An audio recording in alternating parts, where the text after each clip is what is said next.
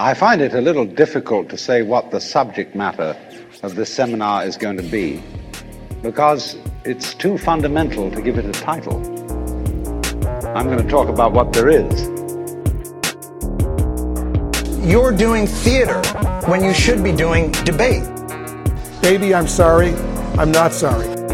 Two reluctant cogs. I went to an Ivy League school. I'm very highly educated. I know words. I have the best words. I got a coalition of the willing. I got 40 nations ready to roll, son. We did a whole lot of things that were right, but we tortured some folks. Two reluctant cogs.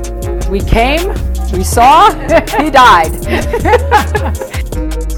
Our enemies are innovative and resourceful. They never stop thinking about new ways to harm our country and our people, and neither do we. I don't know, I just woke up from a little nap. It's a little dark, but you guys silly? I'm still gonna send it.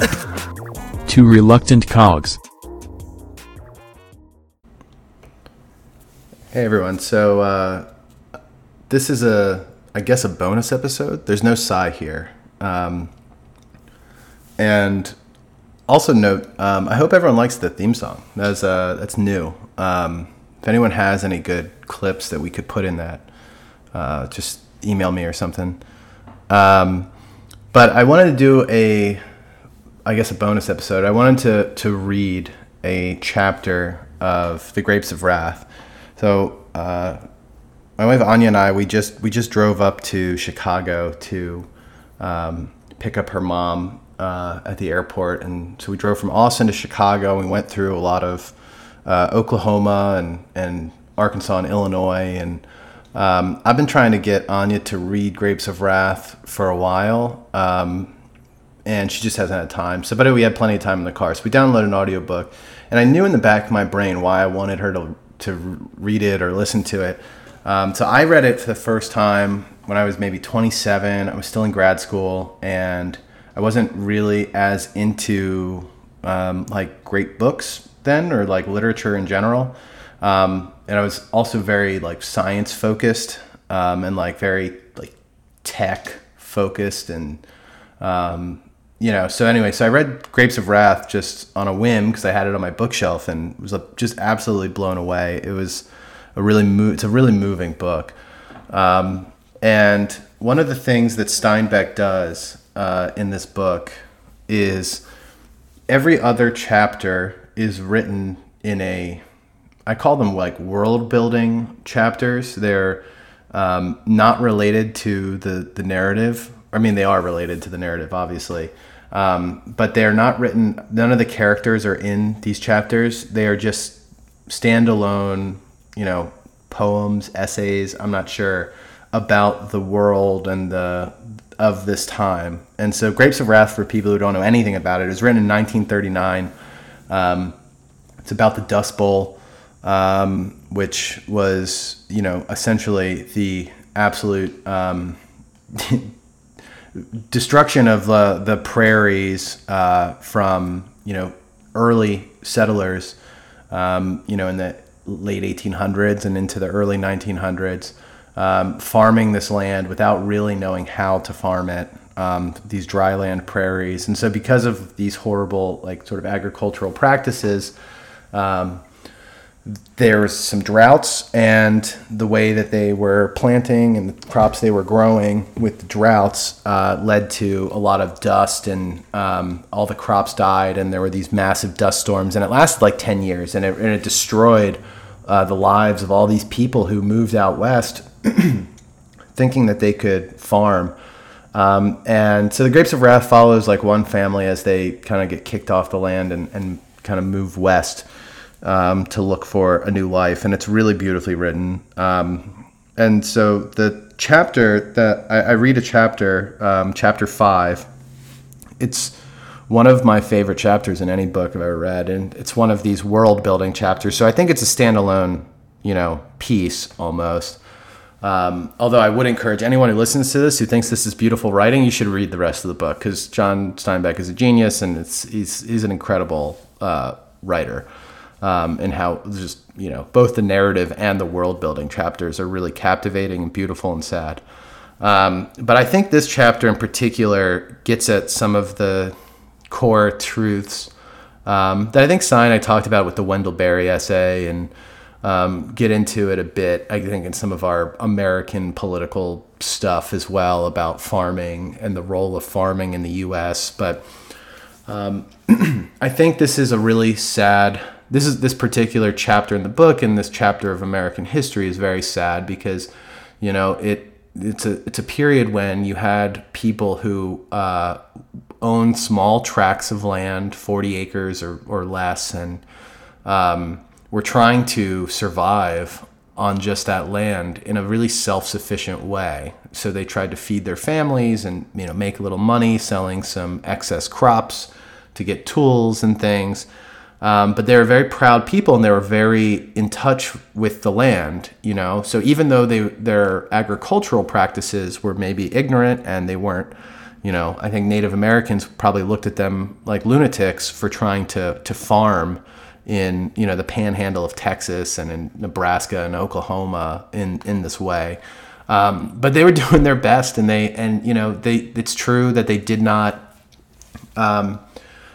treat the land well, and as a result of their poor farming practices, they lost the ability to provide for their families on this land. The sad part is, I think what replaced them is a lot worse, and that's what this chapter is about the mechanization and the industrialization of farming, displacing people who had formerly, albeit ignorantly, tried to tend to a little plot of land, tried to grow and provide for themselves and for their families, and live in these agrarian communities.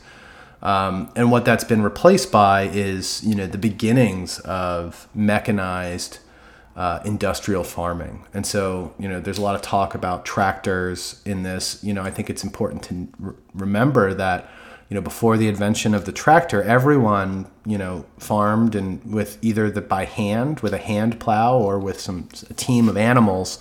But, it's, you start abstracting, human beings started abstracting away themselves from food production with the invention of the tractor, and then with our, industrialization of agriculture, and ultimately to a point where, I go to a grocery store and grab and shop for fruit and nuts and berries and rice and grains and meat and seafood from all over the world, playing no role whatsoever in the cultivation of land or food for myself and for our family. So, our generation, most of us, could not be more disconnected from where food actually comes from. And I think these people were a lot closer than us. And so this chapter kind of details a tragedy that happened, and I think continues to happen. The only other thing I'll say before I just kind of cut over to the reading of the chapter, there's a section in this chapter about the ethic of modernity, of looking for your $3 a day. Not really worrying about anything else. I think this also ties pretty closely to the Wendell Berry essay that we just talked about on the last episode. Everyone is out there just looking out for their own family, their own interests, and they have a specialized skill set, and they have a specialized job, and they earn their money, and everything else they don't worry about. They'll just say, there's other people to think about those things, to think about the land, or to think about clothes or machines or the environment or pollution or the government. I just need to worry about getting my money. And there's a lot of that, not a lot, but there's some of that in this chapter as well. So anyway, I think this is a really beautiful chapter, and I just wanted to read it without interruption and just end to end. So I hope everyone enjoys it. And this will just be a quick episode for folks who are bored and want something to listen to.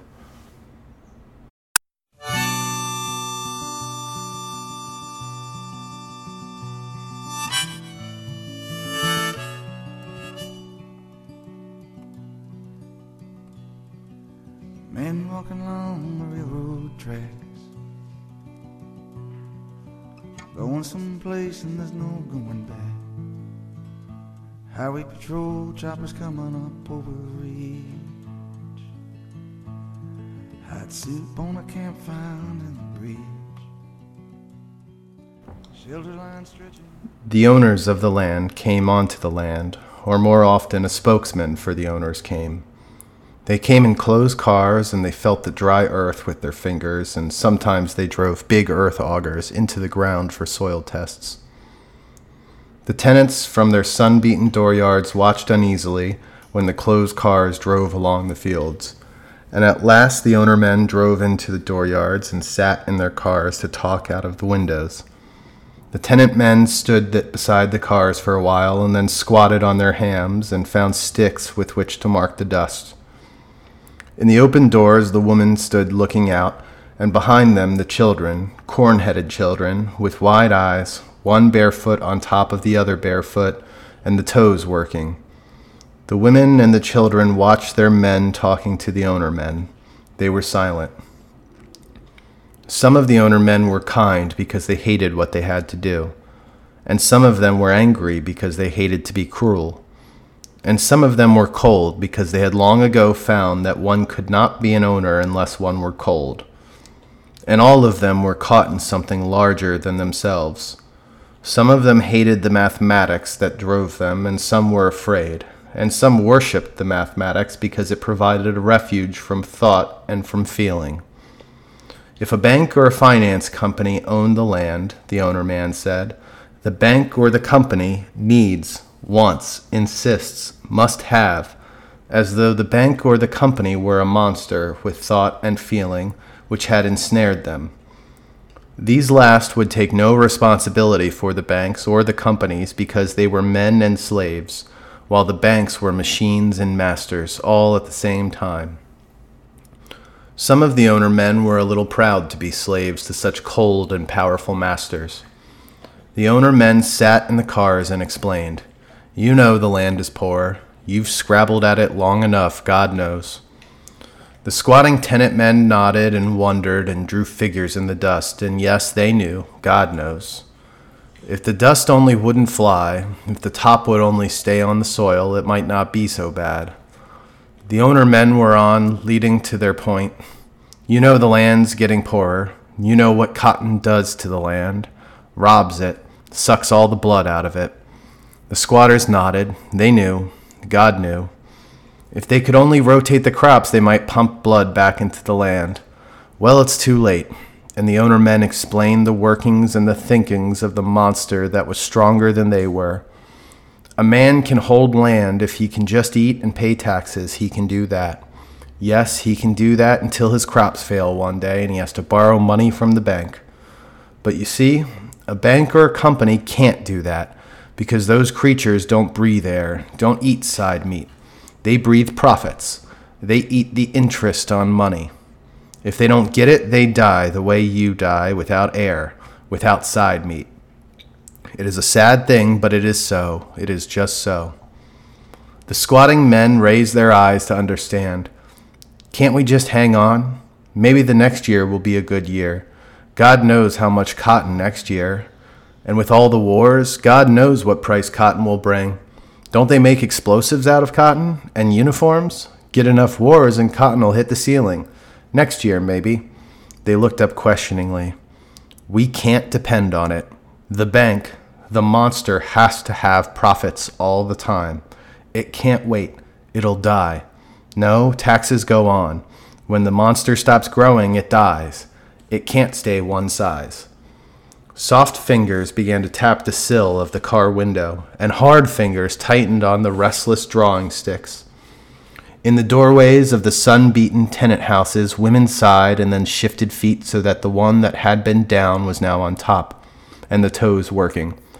Dogs came sniffing near the owner cars and wetted on all four tires one after another, and chickens lay in the sunny dust and fluffed their feathers to get the cleansing dust down to the skin. In the little sties, the pigs grunted inquiringly over the muddy remnants of the slops. The squatting men looked down again. What do you want us to do? We can't take less share of the crop. We're half-starved now. The kids are hungry all the time. We got no clothes, torn and ragged. If all the neighbors weren't the same, we'd be ashamed to go to meetin'. And at last the owner men came to the point. The tenant system won't work anymore. One man on a tractor can take the place of 12 or 14 families. Pay him a wage and take all the crop. We have to do it. We don't like to do it, but the monster's sick. Something's happened to the monster. But you'll kill the land with cotton. We know. We've got to take cotton quick before the land dies. Then we'll sell the land. Lots of families in the East would like to own a piece of land. The tenant men looked up alarmed. But what'll happen to us? How will we eat? You'll have to get off the land. The plows will go through the dooryard. And now the squatting men stood up angrily. Grandpa took up the land, and he had to kill the Indians and drive them away. And Pa was born here, and he killed weeds and snakes. Then a bad year came, and he had to borrow a little money. And we was born here. There in the door, our children born here. And Pa had to borrow money. The bank owned that land then, but we stayed and we got a little bit of what we raised. We know that, all of that. It's not us, it's the bank. A bank isn't like a man, or an owner with 50,000 acres. He isn't like a man either. That's the monster. Sure, cried the tenant men, but it's our land. We measured it and broke it up. We were born on it. We got killed on it, died on it. Even if it's no good, it's still ours. That's what makes it ours. Being born on it, working it, dying on it, that makes ownership, not a paper with numbers on it. We're sorry, it's not us. It's the monster. The bank isn't like a man. Yes, but the bank is only made of men. No, you're wrong there, quite wrong there. The bank is something else than men. It happens that every man in a bank hates what the bank does, and yet the bank does it. The bank is something more than men. I tell you, it's the monster. Men made it, but they can't control it. The tenants cried, Grandpa killed Indians. Pa killed snakes for the land. Maybe we can kill banks. They're worse than Indians and snakes. Maybe we gotta fight to keep our land like Pa and Grandpa did. And now the owner men grew angry. You'll have to go. But it's ours, the tenant men cried. No, the bank, the monster owns it. You'll have to go.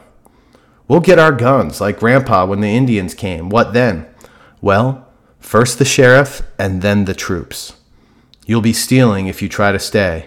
You'll be murderers if you kill to stay. The monster isn't men, but it can make men do what it wants. But if we go, where will we go? How will we go? We got no money. We're sorry, said the owner men. The bank, the 50,000-acre owner, can't be responsible. You're on land that isn't yours. Once over the line, maybe you can pick cotton in the fall. Maybe you can go on relief. Why don't you go on west to California? There's work there, and it never gets cold. Why, you can reach out anywhere and pick an orange. Why, there's always some kind of crop to work in. Why don't you go there? And the owner men started their cars and rolled away. The tenant men squatted down on their hams again to mark the dust with a stick, to figure, to wonder. Their sunburned faces were dark and their sun-whipped eyes were light. The women moved cautiously out of the doorways toward their men, and the children crept behind the women, cautiously, ready to run. The bigger boys squatted beside their fathers because that's what made them men. After a time, the women asked, "What did he want?" And the men looked up for a second, and the smolder of pain was in their eyes. We got to get off. A tractor and a superintendent, like factories. Where'll we go? The women asked. We don't know. We don't know. And the women went quickly, quietly back into the houses and herded the children ahead of them. They knew that a man so hurt and so perplexed may turn in anger even on people he loves. They left the men alone to figure and to wonder in the dust. After a time, perhaps the tenant men looked about at the pump put in 10 years ago, with a gooseneck handle and iron flowers on the spout, at the chopping block where 1,000 chickens had been killed, at the hand plow lying in the shed, and the patent crib hanging in the rafters over it. The children crowded about the women in the houses. What are we going to do, Ma? What are we going to go? Where are we going to go? The women said, we don't know yet. Go out and play, but don't go near your father. He might whale you if you go near him." And the women went on with their work, but all the time they watched the men squatting in the dust, perplexed and figuring.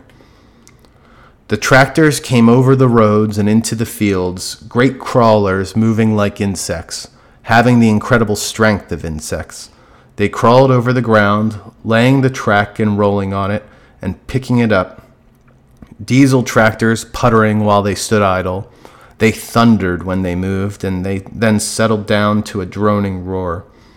Snub-nosed monsters, raising the dust and sticking their snouts into it.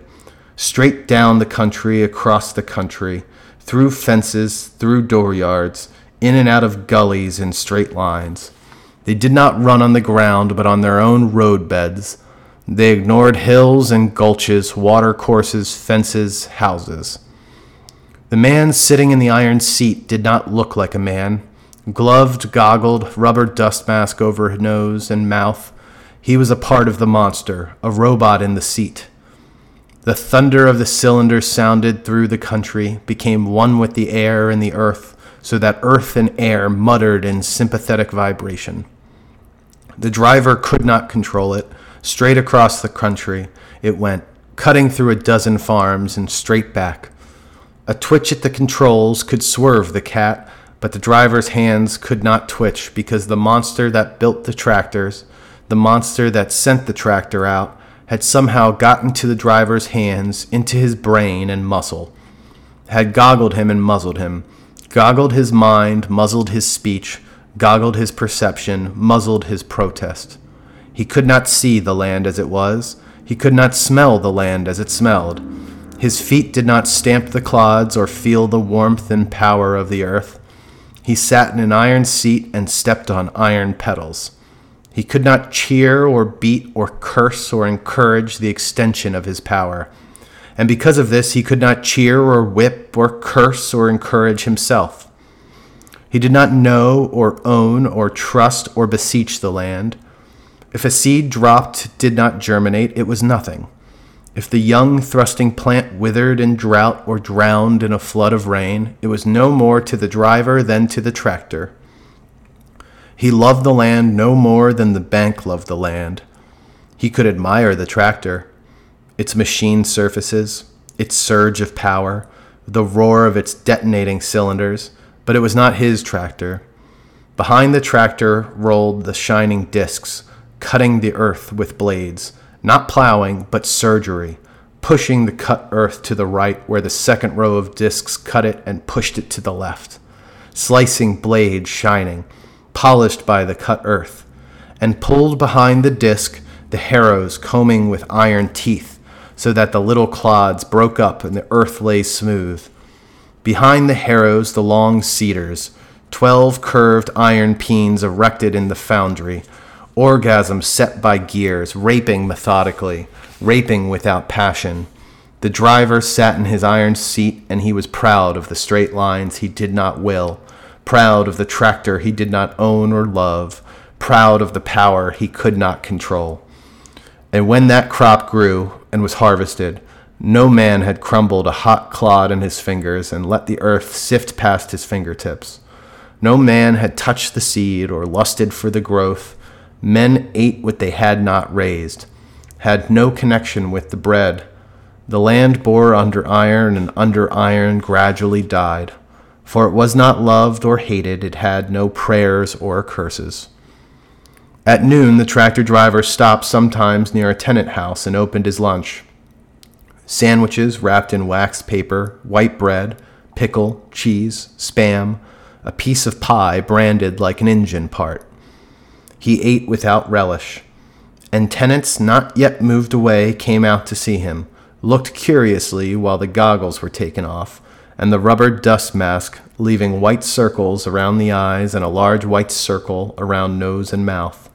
The exhaust of the tractor puttered on, for fuel is so cheap it is more efficient to leave the engine running than to heat the diesel nose for a new start. Curious children crowded close, ragged children who ate their fried dough as they watched. They watched hungrily the unwrapping of the sandwiches, and their hunger-sharpened noses smelled the pickle, cheese, and Spam. They didn't speak to the driver. They watched his hand as it carried food to his mouth. They did not watch him chewing. Their eyes followed the hand that held the sandwich. After a while, the tenant who could not leave the place came out and squatted in the shade beside the tractor. "Why, you're Joe Davis's boy." "Sure," the driver said. "Well, what you doing this kind of work for, against your own people?" $3 a day. I got damn sick of creeping for my dinner and not getting it. I got a wife and kids. We gotta eat. $3 a day, and it comes every day." "That's right," the tenant said, "but for your $3 a day, 15 or 20 families can't eat at all. Nearly 100 people have to go out and wander on the roads for your $3 a day. Is that right?" And the driver said, "Can't think of that. Gotta think of my own kids. $3 a day, and it comes every day.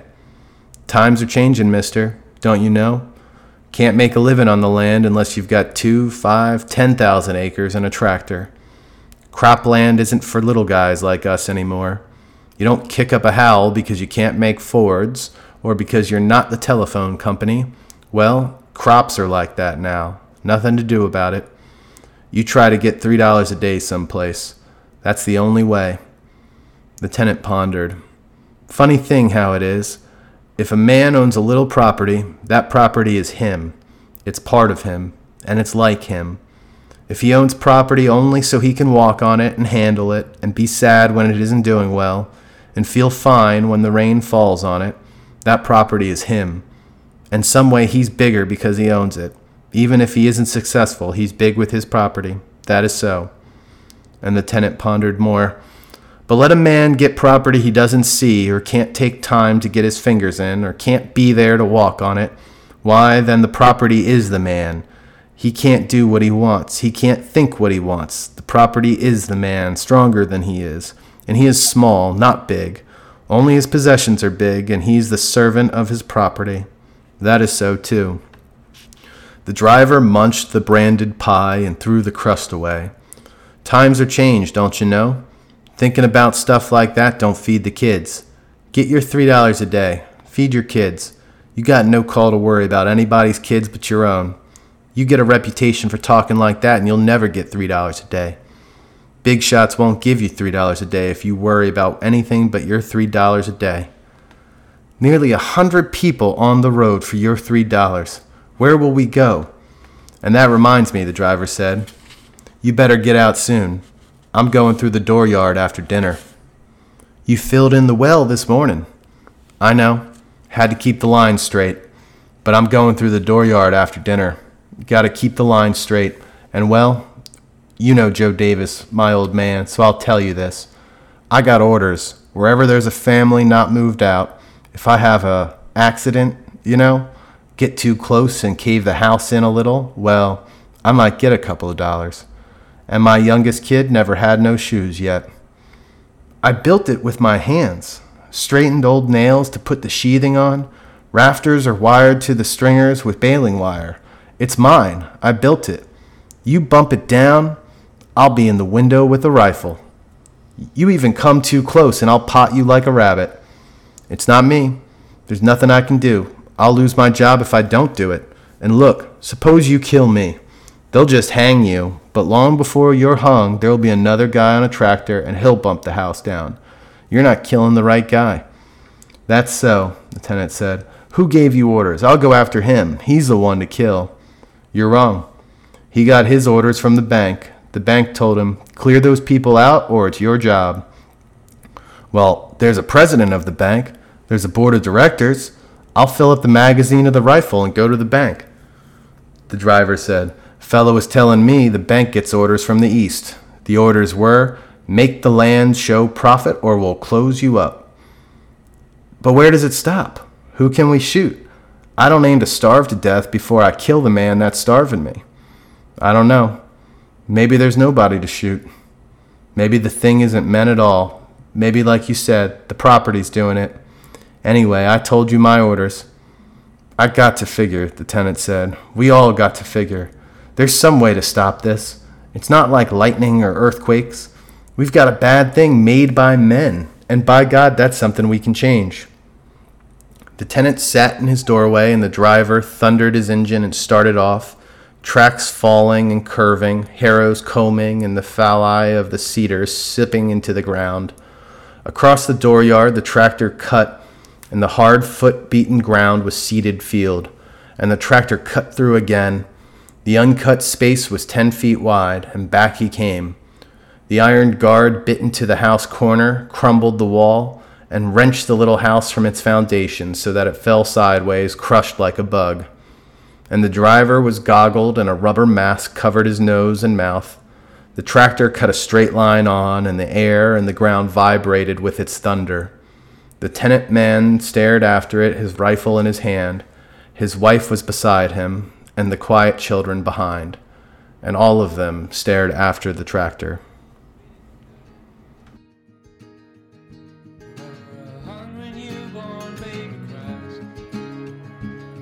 There's a fight against the blood and hatred in the air. Book for me while I'm out of there. Wherever somebody's struggling for a place to stand, or a decent job or a helping hand. Wherever somebody's struggling to be free. Look in their eyes,